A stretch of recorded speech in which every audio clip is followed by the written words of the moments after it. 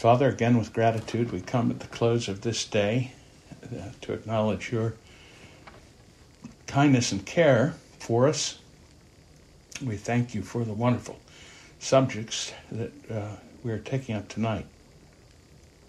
The one that gives us a structure of thinking about all of redemptive history, and the other to consider what is at the heart of redemptive history, our Savior as the mediator of the covenant. And we pray that our hearts would be lifted up as we consider these marvelous things.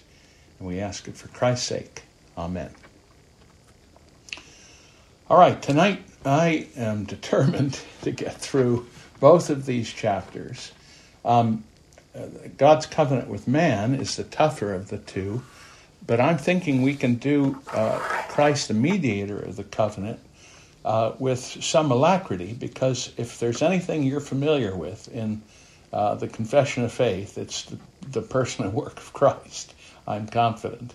And the divines are just pretty straightforwardly orthodox on that subject, so it's an enormously important subject. We could spend a lot of time on it, and it would be worth it. But I think you're probably very familiar with most of what you find in that chapter, and I'm mostly going to make a few comments, but depend on you if you have questions about the way they're phrasing things to raise them.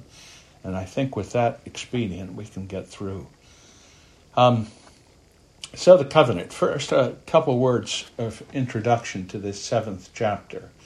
Gerhardus Voss, who was a great theologian of the early 20th century, was at Princeton and is often called the father of Reformed biblical theology. Gerhardus Voss said this: "The Westminster Confession is the first Reformed confession in which the doctrine of the covenant is not merely brought in from the side, but placed in the foreground, and it has been able to permeate at almost every point." And I think that's a very fair statement. Now, the next one I'm going to put in the chat because it's really quite an extraordinary sentence, and you don't get to see a sentence like this very often, so I thought you might have it visually before you. This is from Benjamin Warfield, probably a little before Voss, but roughly around the same time, also at Princeton. He said this: "The architectonic principle of..." Have you ever heard that used in a sentence?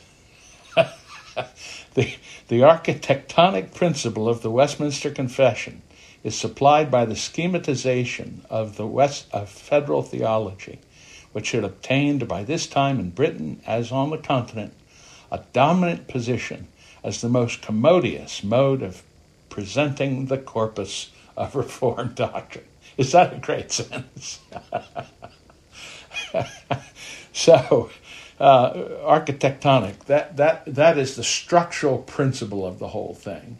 The schematization, now you're following that out in detail, and he's saying that this principle of the covenant, which is now here going under the shorthand federal theology, by the time of Westminster, was thought of as the most commodious, that is to say, the most accommodating, the most comfortable, the best equipped mode of setting forth the whole body of Reformed doctrine. And I think that's certainly true as well. In other words, this chapter, God's covenant with man, is not merely a random chapter in the confession. Rather, it is the structural framework around which the entire confession is built, manifesting a commitment to the glory of God above all else. So let's begin with this chapter. First section: the distance between God and the creature is so great that although reasonable creatures do owe obedience unto him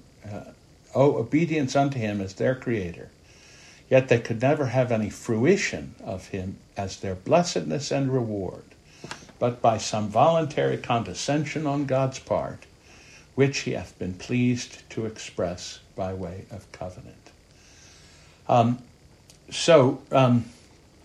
At the very beginning here, we have a reflection on the Bible's teaching about the structure of the relationship between God and creatures created in his image. And the first assertion, and this is most crucial for understanding covenant theology, and people who miss this end up distorting covenant theology. First, we have an assertion of God's transcendence, his metaphysical and ethical transcendence. In other words, his transcendence with respect to his being and with respect to his holiness, his utter transcendence. As creatures, the divines are saying, we owe God. As creator, he could never owe us of himself. As creatures, we owe God. As creator, he could never owe us of himself. He could only owe us if he voluntarily established a relation where he put himself in such a circumstance. And that is the covenant. And you see the text, some of the text that the divines bring forward, they want to make sure this is clear. The powerful text from Isaiah 40, behold, the nations are as a drop in the bucket.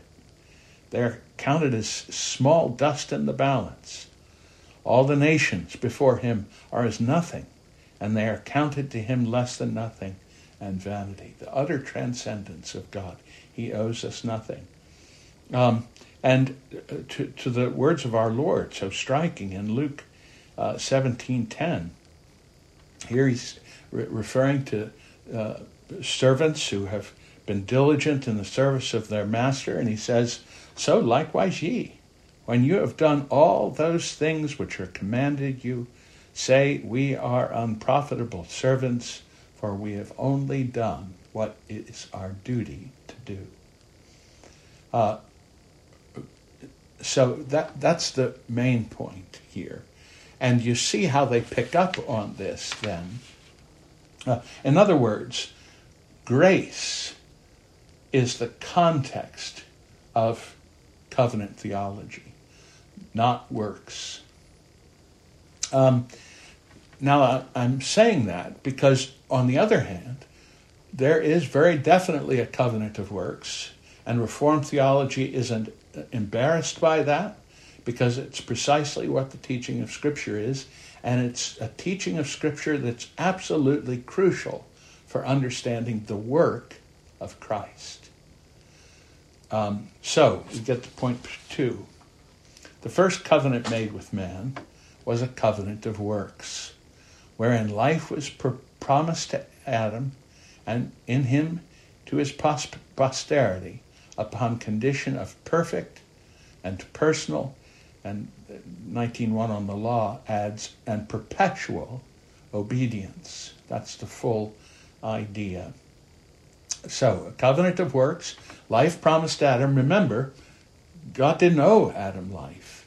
It's in setting up this relationship that God voluntarily condescends to promise Adam life in relationship to his faithful obedience. Otherwise, it would have been as Jesus said, if Adam had been perfectly faithful, he'd be an unprofitable servant because he'd have only done his due.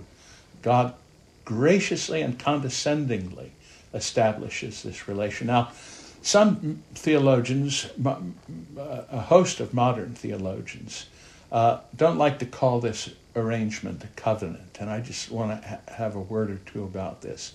They make a big deal about the fact that the term is not used in Genesis 1 through 3.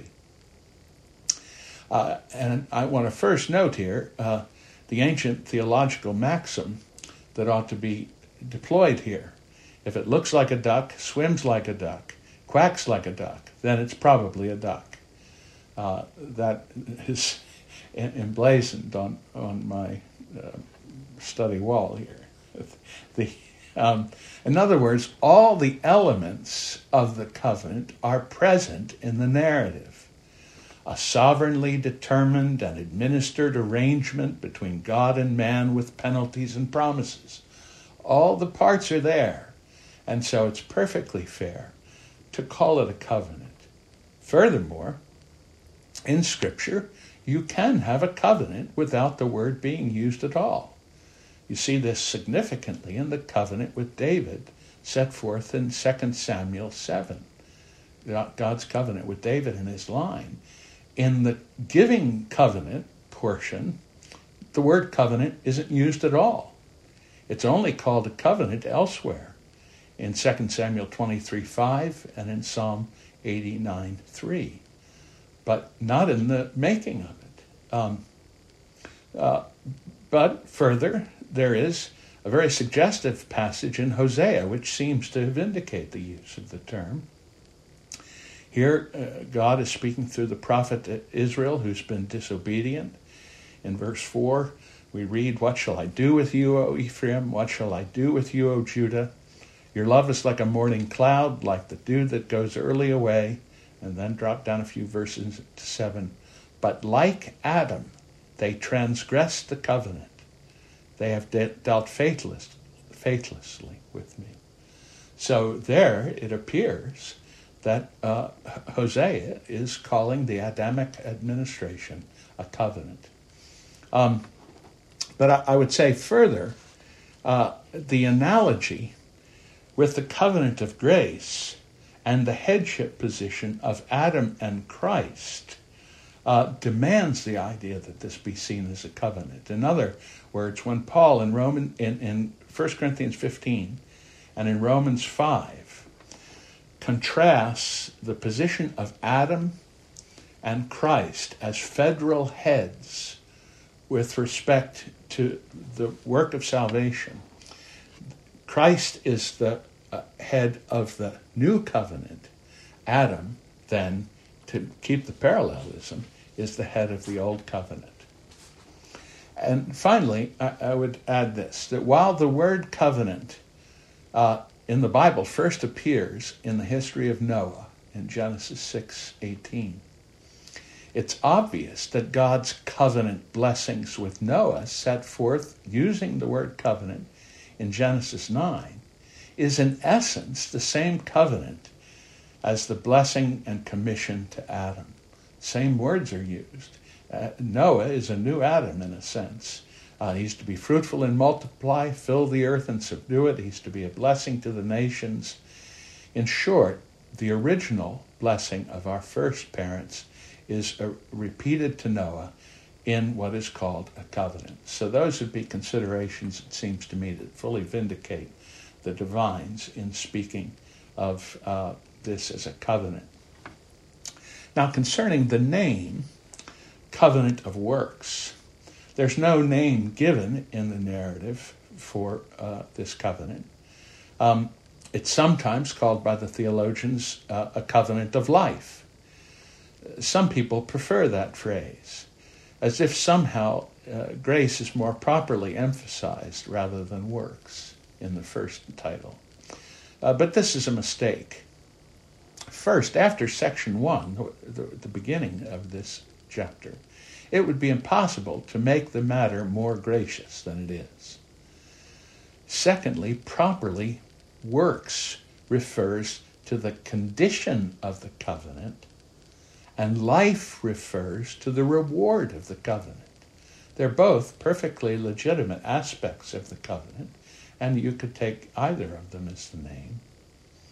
To denigrate works here, as if it's contrary to grace, is to misunderstand the whole nature of the covenant of works. These are real works that with the promise of God really do earn blessing. But it's in the context of a gracious framework where God voluntarily imposed this covenant on Adam and Eve. So much for that. Item 2, and defense of it being a covenant and it being called a covenant of works. Item 3, man by his fall, having made himself incapable of life by that covenant, the Lord was pleased to make a second, commonly called the covenant of grace, wherein he freely offereth unto sinners life, and salvation by Jesus Christ, requiring of them faith in him that they may be saved, and promising to give unto all those that are ordained unto eternal life his Holy Spirit, to make them willing and able to believe. So, Adam failed to earn the blessing, and therein earned the curse of the covenant of works. God's remedy? A second covenant, a covenant of grace, commonly called, they note. Though it is thoroughly gracious, as it is offered to sinners as such, not sinners reformed or repentant, just sinners as such. While we were yet sinners, Christ died for us. And though requiring faith, the conditions of that faith, being willing and able to believe, is promised to God's elect through the gift of the Holy Spirit. To see why I say there are conditions, as all covenant have conditions. But the fact is the condition is supplied by God. And thus it's entirely right to say this is a thoroughgoing grace. Chad, in his commentary, captures the significance of the difference in the two covenants wonderfully on page 100, where the first covenant is a deep expression of God's willingness to have fellowship with mere creatures.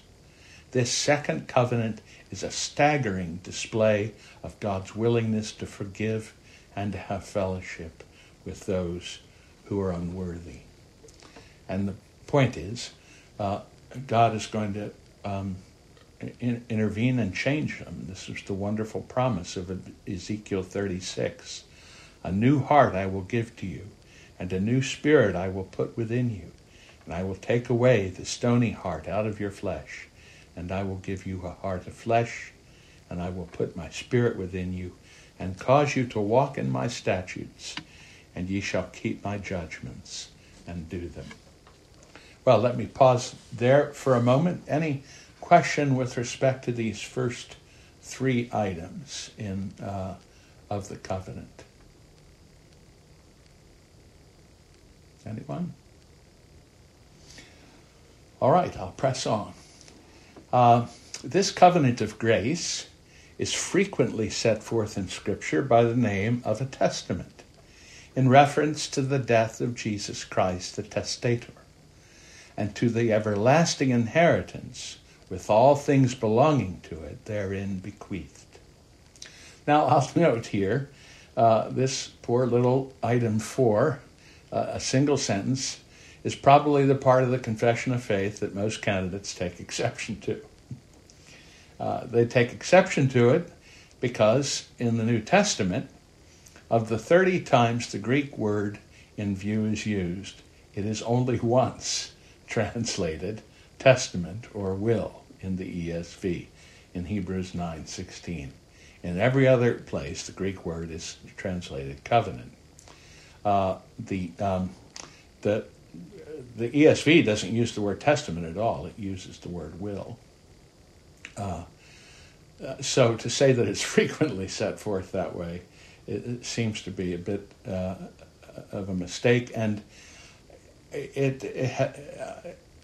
because of the advance of both translation capacity and understanding of covenant theology that the idea of testament has fallen into the background.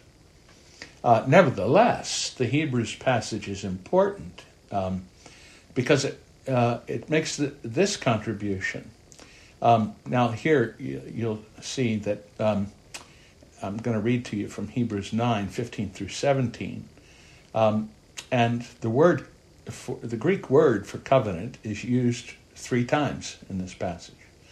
But one of the times it's translated not covenant, but testament. The other 2 times covenant. So here we are. Therefore, he is the mediator of a new covenant, that is Jesus, so that those who are called may receive the promised eternal inheritance. Since a death has occurred that redeems them from the transgressions committed under the first covenant. For where a will is involved, there's the same Greek word for covenant, the death of the one who made it must be established. For the will to take effect only at death, for a will takes effect only at death, since it is not in force as long as the one who made it is alive. So you can see there contextually, the way the discussion's going, it seems to require the translation will there. But it's virtually the only place in the Bible where you get that kind of contextual help on the matter. Item 4.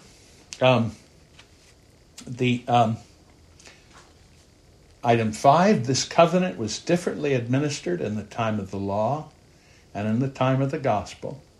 Under the law, it was administered by promises, prophecies, sacrifices, circumcision, the paschal lamb, and other types and ordinances delivered to the people of the Jews, all for signifying Christ to come, which were, for that time, sufficient and efficacious through the operation of the Spirit to instruct and build up the elect in faith in the promised Messiah, by whom they had full remission of sins and eternal salvation, and so is called the Old Testament. So here we have a description of the Old Testament administration of the covenant of grace. It's through shadows and types of Christ, ways in which Christ is foreshadowed or prefigured. And this administration of the covenant of grace, they insist, is perfectly sufficient for the experience of salvation and discipleship for the people of God in that age.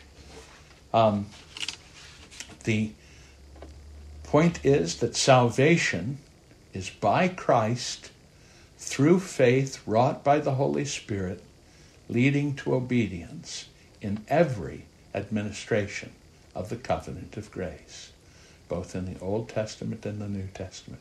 That's the fundamental pattern. The way in which Christ is communicated is markedly different. Types and shadows and reality. And the character of the faith is markedly different, in that in the New Testament it's a faith that's far more informed, a far more intelligent faith than it could have been in the Old Testament. But in both, it's the schemes are perfectly sufficient to bring God's elect to the fullness of salvation in Christ. 6. Under the gospel, when Christ, the substance, was exhibited, the ordinances in which this covenant is dispensed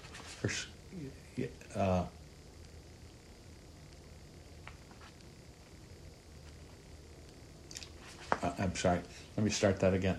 Under the gospel, when Christ the substance was exhibited, the ordinances in which this covenant is dispensed are the preaching of the word, the administration of the sacraments of baptism and the Lord's Supper, which, though fewer in number and administered with more simplicity and less outward glory, yet in them is held forth in more fullness, evidence, and spiritual efficacy to all nations, both Jews and Gentiles, and is called the New Testament. There are not, therefore, two covenants of grace, differing in substance, but one and the same under various dispensations. Well, let me comment. The point, Christ is the substance, and Christ now has appeared. And when the reality is present, naturally the shadows flee. It would be retrograde to try and live under the administration of the covenant in the Old Testament, when in fact all that it was pointing to has come to pass. When the antitype is present, there is no longer any need for types. Note here, this is not the way the word antitype is used in general today, but in biblical studies it means one one that is foreshadowed by or identified with an earlier symbol or type. Today it almost always means the reverse. It's a kind of a synonym for prototype. But the point here is that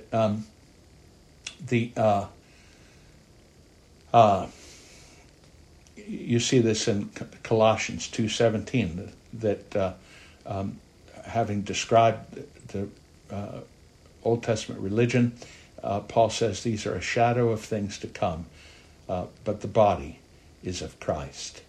But the fact is, it's all one way of salvation. So the Galatians passage is important here, Galatians 3. Know ye therefore that they which are of faith, the same are the children of Abraham. And the scripture, foreseeing that God would justify the heathen through faith, preached the gospel unto Abraham, saying, in thee shall all nations be blessed. So then they which be of faith are blessed with faithful Abraham.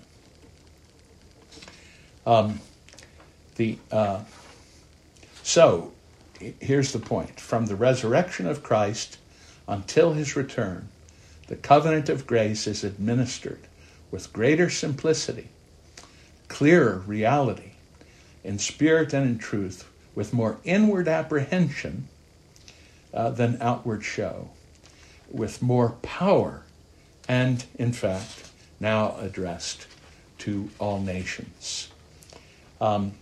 So, one covenant of grace under various dispensations. Now, don't let the word, I've already warned you, don't let the word dispensations trouble you. The Confession of Faith is not teaching dispensationalism. It's using the word dispensation, which is a perfectly good word. In fact, the theological use of the term dispensation is far antecedent to and has nothing to do with the latter and mistaken development of an ism. Although I will note that one writer from this school thought he had shown the ancient character of that scheme simply by showing all the theologians who had used the term in the past, which was not a very effective argument for anyone who actually knew anything of the history of theology. In sum, there are only two covenants, works and grace. The covenant of works covers all of mankind, and at the fall is brought to bear on mankind as curse. The covenant of grace covers all the elect, and is brought to bear on them throughout all of redemptive history.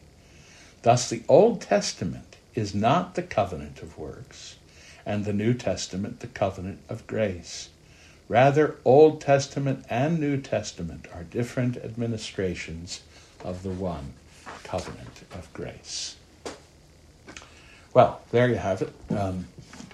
A tremendous contribution made by the divines to the history of theology, and it's only developed further since then in the grand work of people like Gerhardus Voss and, in our own time, Palmer Robertson and others.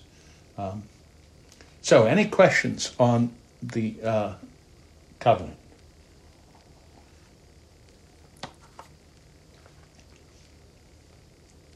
All right. Maybe yes. Question, Dave. So who would have the best summary or best description of that difference between covenant theology and dispensationalism? I know you mentioned Voss. I don't know if there's some really good elements there. And I know that maybe the dispensationalists would argue that there's even more than just two covenants. That's right. Well, or they would say that there are different dispensations that don't exactly agree with each other on how many, 7 or 10, and their scheme is that, at least at its most rudimentary, is that it's a trial and error business on God's part. He tries one thing, and that doesn't work. So he institutes a new administration. And he tries that, and that doesn't work, and he institutes a new administration.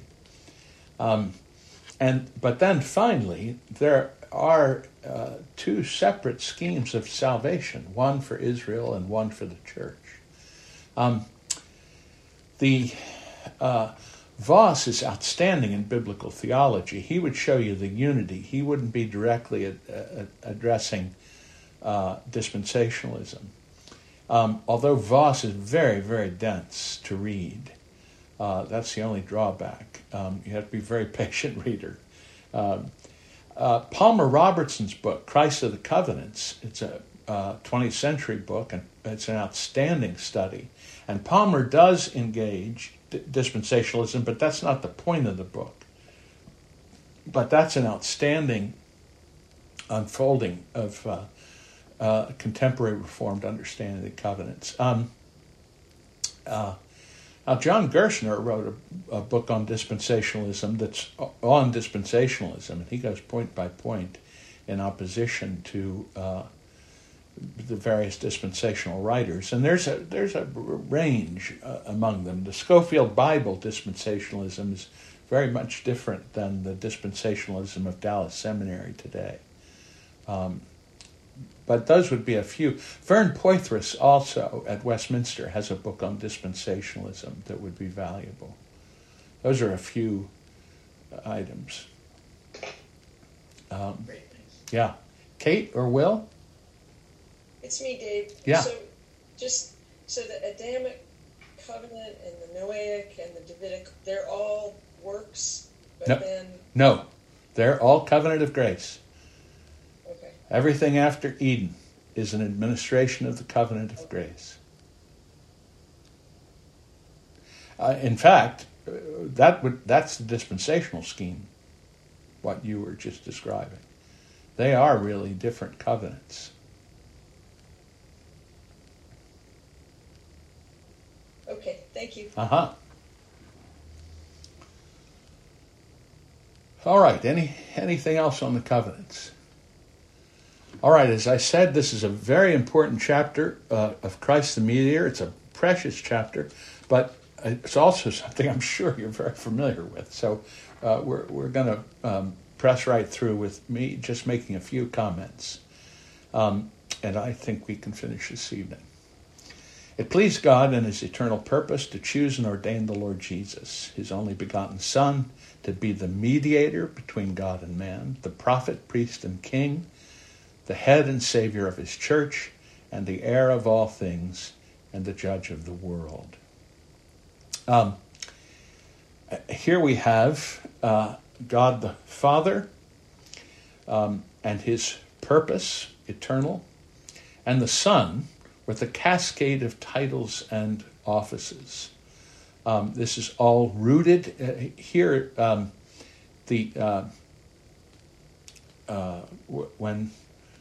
the divines use the word God and in some way juxtaposed to the Lord Jesus Christ, it almost always means God the Father. So you can understand that as the way that they write. So it pleased the Father in his eternal purpose to choose and ordain the Lord Jesus Christ, his only begotten Son. He is to be what? A mediator. That's a go-between. Someone who can connect differing parties. He's a prophet greater than Moses that had been promised. He is a priest greater than Aaron, a priesthood that is eternal and transcends the Aaronic priesthood completely. And he's a king, a greater king than David. All of these offices are combined and consummated in Jesus. And in each one of them, he is active today in ministry. He is still speaking his word to us through the Scriptures by the power of the Spirit. He is still interceding for us before the Father in heaven. And he's still a great king doing battle against his and our enemies and building his kingdom. He's the head and savior of his church, and he's the only one. There are no other saviors, and there's no other head of the church, and that means we have to listen to his word about how the church should be run. He's the heir of all things. Jesus inherits from his Father all of creation. Striking language from Hebrews 1:2. God has appointed his Son heir of all things, by whom also he made all worlds. And finally, he's the judge of the world. Jesus will judge the world in righteousness, and this is the context for the wonderful words of John in his first epistle. Jesus is faithful and just to forgive us our sins and cleanse us from all unrighteousness. I make this point frequently, but to do it again, what you expect in this passage is this: he is faithful and gracious to forgive us our sins and cleanse us from all unrighteousness. But John says he is faithful and just. Our forgiveness is a matter of justice. The one who will judge the world in righteousness will justly forgive us, because he will have paid the penalty for our sins. That's a remarkable teaching of the Scripture. So here then we turn from the titles and offices to those in relationship to whom the titles and offices are given. The Father has given Jesus a people, and he's exercising these titles and offices in relationship to them. The Father's given him a people to be his seed. They are his family to inherit with him. And here, strikingly, in these phrases, eternity and time are immutably united. He gave him a people from all eternity, and in time, that giving comes to pass. That is, the giving now is spelled out. What's it got to be for him to have a people? They've got to be redeemed, called, justified, sanctified, and glorified. And notice here that the benefits of Christ's work are laid out in an unbroken chain. If the Father gave this people from all eternity, and if in time, what it means to receive that people is that they're redeemed, called, justified, sanctified, and glorified, then the two are unbreakably connected with one another. It's a remarkable truth they're stating. Section 2.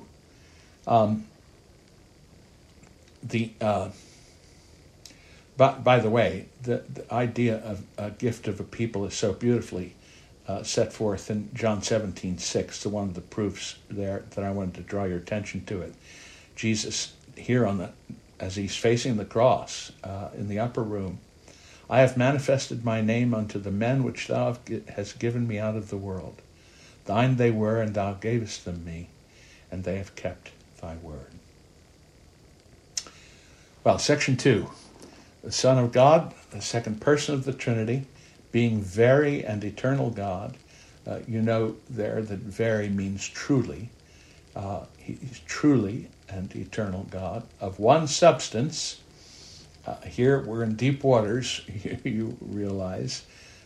Substance. That means of the same being or essence, or you could say stuff. He's of the same divine stuff that the Father is, whatever it is. And we haven't a clue. We're using words that we can't say much more than using the word. Of one substance and equal with the Father, and yet in the fullness of time. He takes upon himself man's nature with all its essential properties, in other words, the same stuff, and common infirmities thereof. So truly man, and not Superman, suffering all of the infirmities that belong to man in this fallen order, and yet without sin, without any relationship to sin whatsoever. Conceived by the power of the Holy Ghost in the womb of the Virgin Mary, and here's the substance language again, of her substance. Whatever it is to be human, he has the same substance as her. And here's the grand crescendo, so that two whole, perfect, and distinct natures, the Godhead and the manhood, were inseparably joined together in one person, without conversion, without composition, without confusion. Which person is truly God and truly man, yet one Christ, the only mediator between God and man. That's a very, very fine statement, but that's just Nicene orthodoxy. The divines, are well learned in that, but they're not making any new contribution here. They're preserving what is the ancient faith of the Church. Let me pause there for a moment and see if there are any questions, comments, reflections. I just have the hardest time imagining that sentence that you read about Christ being, perfectly man and perfectly God. I mean, it's hard for me to imagine him being in a human body. Yes. What his experience must have been throughout his development as a human. Yes. As a child learning to walk and, Absolutely. It's hard to imagine. I can only imagine it as what I understand of the human experience. But what was it like for him? Yes. I know it's not very theological, but it's something. It's just very difficult to fathom in going through that. Absolutely, it is, and it's wonderful at the same time. And in fact, Section 3 really powerfully, and this is worth underlining. Let me press on to Section 3. The Lord Jesus Christ. Now we have multiple subdivisions in this very long sentence, and so I want you to hold on to the first one. The Lord Jesus Christ in his human nature. That's the focal point. Thus united to the divine, yes, but that's what we're going to be talking about. In his human nature, he was sanctified and anointed with the Holy Spirit above measure. Now, the word sanctified there is being used in its most basic sense, not of making someone more holy, but rather in the sense of being set apart. It's the same way that the vessels were sanctified in the temple. They were set apart for a holy use. Jesus, in his human nature, was set apart unto God, and he was anointed with the Holy Spirit above measure. And it's that anointing of the Spirit with respect to his human nature that enabled the ministry that he undertook. It wasn't principally the divine nature coming forward. It was the human nature with the Holy, endued powerfully with the Holy Spirit, so that he truly was the second Adam, transformed by the power of God to be enabled to fulfill what he was born of a woman to do. He did it as born of a woman through the power of the Holy Spirit that was poured out upon him. So, anointed with the Holy Spirit above measure, having in him all the treasures of wisdom and knowledge, in whom it pleased the Father that all fullness should dwell, to the end that, being holy, harmless, undefiled, full of grace and truth, he might be, now remember, this is all with respect to his human nature, full of grace and truth, he might be thoroughly furnished to execute the office of a mediator and surety, which office he took not unto himself, but was thereunto called by his Father, who put all power and judgment into his hand and gave him commandment to execute the same. The last part is really beautiful. Jesus is just like you or me. He has a calling from the Father. And every one of us has a calling to love and serve the Lord. Jesus didn't presume, but he was called by his Father to execute this work of a mediator. But having been called, then he responds. Section 4, this office the Lord Jesus did most willingly undertake, which that he might discharge he was made under the law, and did perfectly fulfill it, endured most grievous torments immediately in his soul, and most painful sufferings in his body, was crucified, and died, and was buried, and remained under the power of death, yet saw no corruption. Now, just a comment here. Think of the sermon last week. We at length considered how to understand the degrees as God simply appointing an end but having no interest or concern for the means is to misunderstand entirely. Well, here's a perfect example of this. It was the Father's purpose that Jesus be the mediator. But here, wonderfully, creatively, astonishingly, all of the means to that end were well supplied also. And that's really what this paragraph is laying out all of the means to the end that Jesus would be the mediator for his people. With respect to the text in Luke 22:44,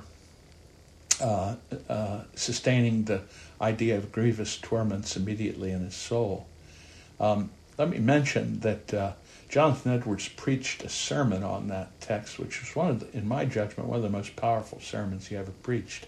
It isn't very well known in the whole Edwards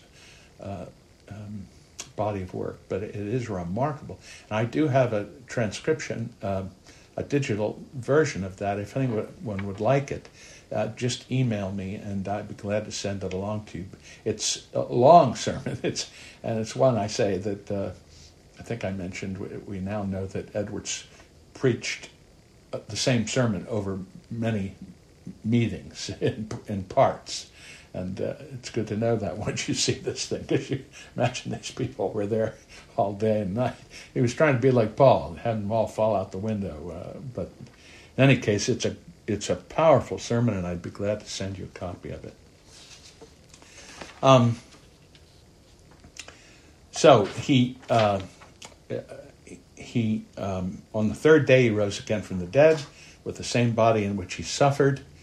I will say that just in passing, I think that was a temporary circumstance for apologetic purposes. I don't believe that there's any reason to think that Jesus has a bloody side and holes in his hands and feet in heaven today. And we could talk about that at some point if you'd like.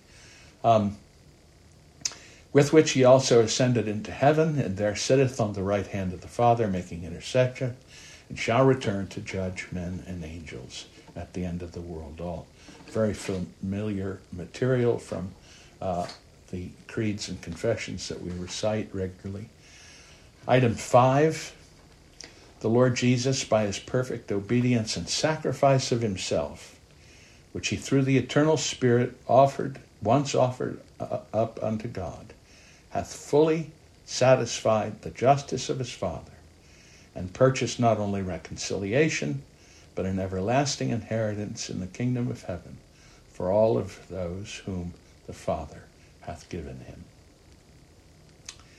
Well, you see, perfect obedience earned the blessings of the covenant that Adam forfeit. Adam didn't obey, he did not get life.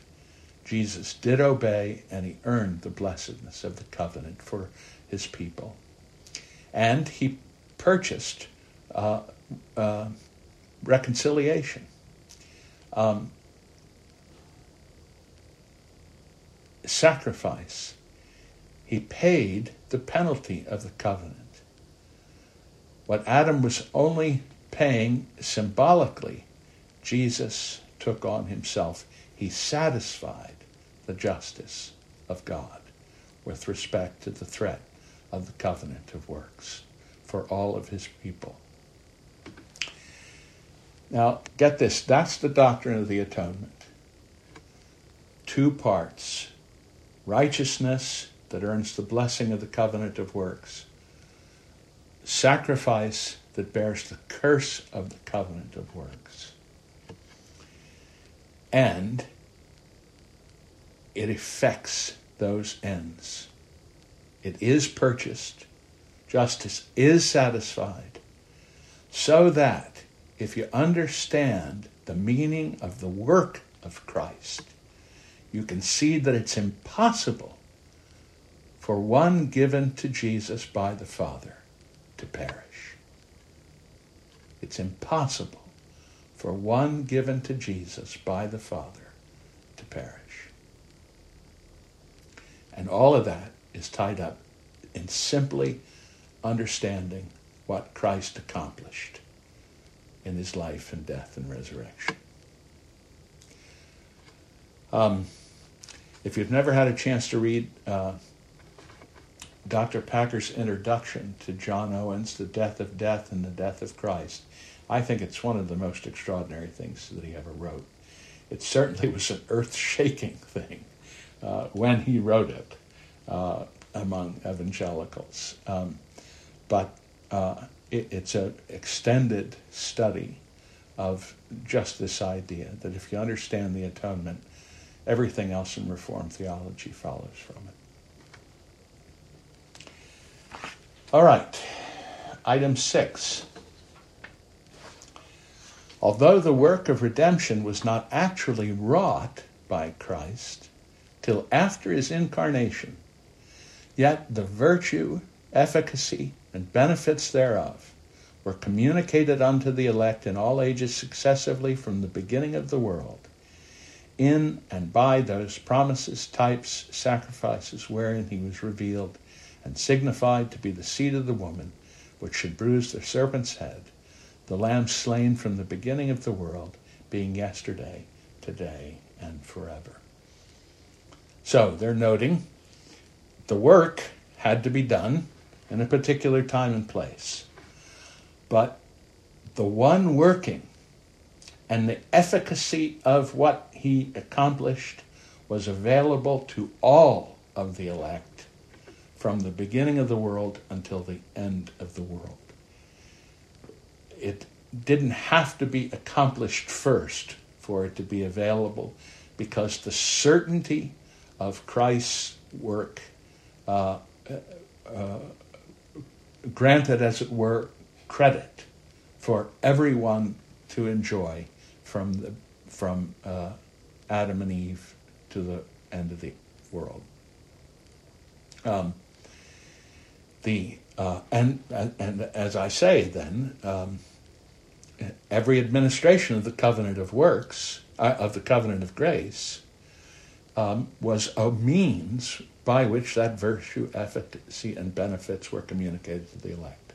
In other words, during the period from Adam to Noah, during the period of Noah to Abraham, from Abraham to Moses, from Moses to the kings and the prophets, in all the different ways the covenant of grace was administered, it was effectively the benefits of Christ's work being communicated to them through those means. 7. Christ, in the work of mediation, acts according to both natures, by each doing what is proper to itself, yet by reason of the unity of the person, that which is proper to one nature is sometimes in Scripture attributed to the person denominated by the other nature. This is an important point. The latter, there aren't that many times when it takes place in Scripture, but they want to point it out so we know how to read it correctly.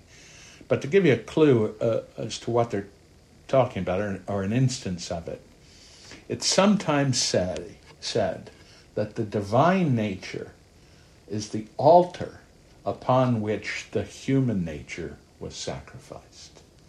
That's a nice image. It goes back as early to William Googe, but maybe even earlier. He was one of the Westminster divines. He wrote a marvelous work on Hebrews. But you see, the divine nature couldn't die. Only the human nature could. So if we're to have one who isn't in the bondage of death, that's the altar upon which the sacrifice is made. The altar is going to survive. The human nature does what it does. It dies. And then there's the resurrection. So that's some idea of the distribution of the work according to what is proper to each nature. And then finally, 8.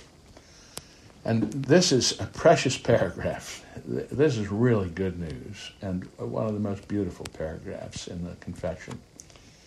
To all of those for whom Christ hath purchased redemption, he doth certainly and effectually apply and communicate the same, making intercession for them, and revealing unto them in and by the word the mysteries of salvation, effectively persuading them by his Spirit to believe and obey, and governing their hearts by his word and Spirit, overcoming all of their enemies by his almighty power and wisdom, in such manner and ways as are most consonant to his wonderful and unsearchable dispensation.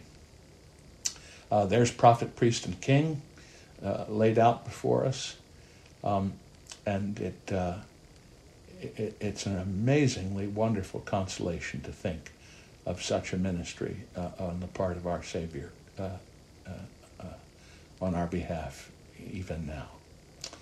Well, questions about anything that we've covered this evening, either with respect to the covenant or with respect to the mediator of the covenant? It's a beautiful chapter on Christ, and it's worth reflecting upon, but I think you're familiar with most of the ideas that we've covered, so I don't feel badly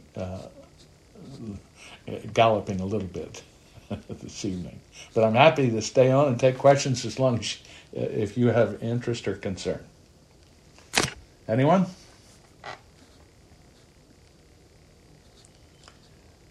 All right, now I hope you all get a good copy to put in your notebook of Warfield's architectonic principle sentence.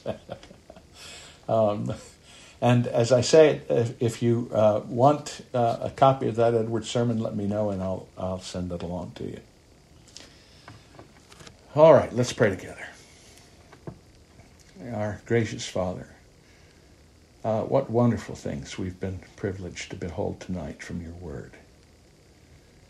To have such a sense of your grace and condescension,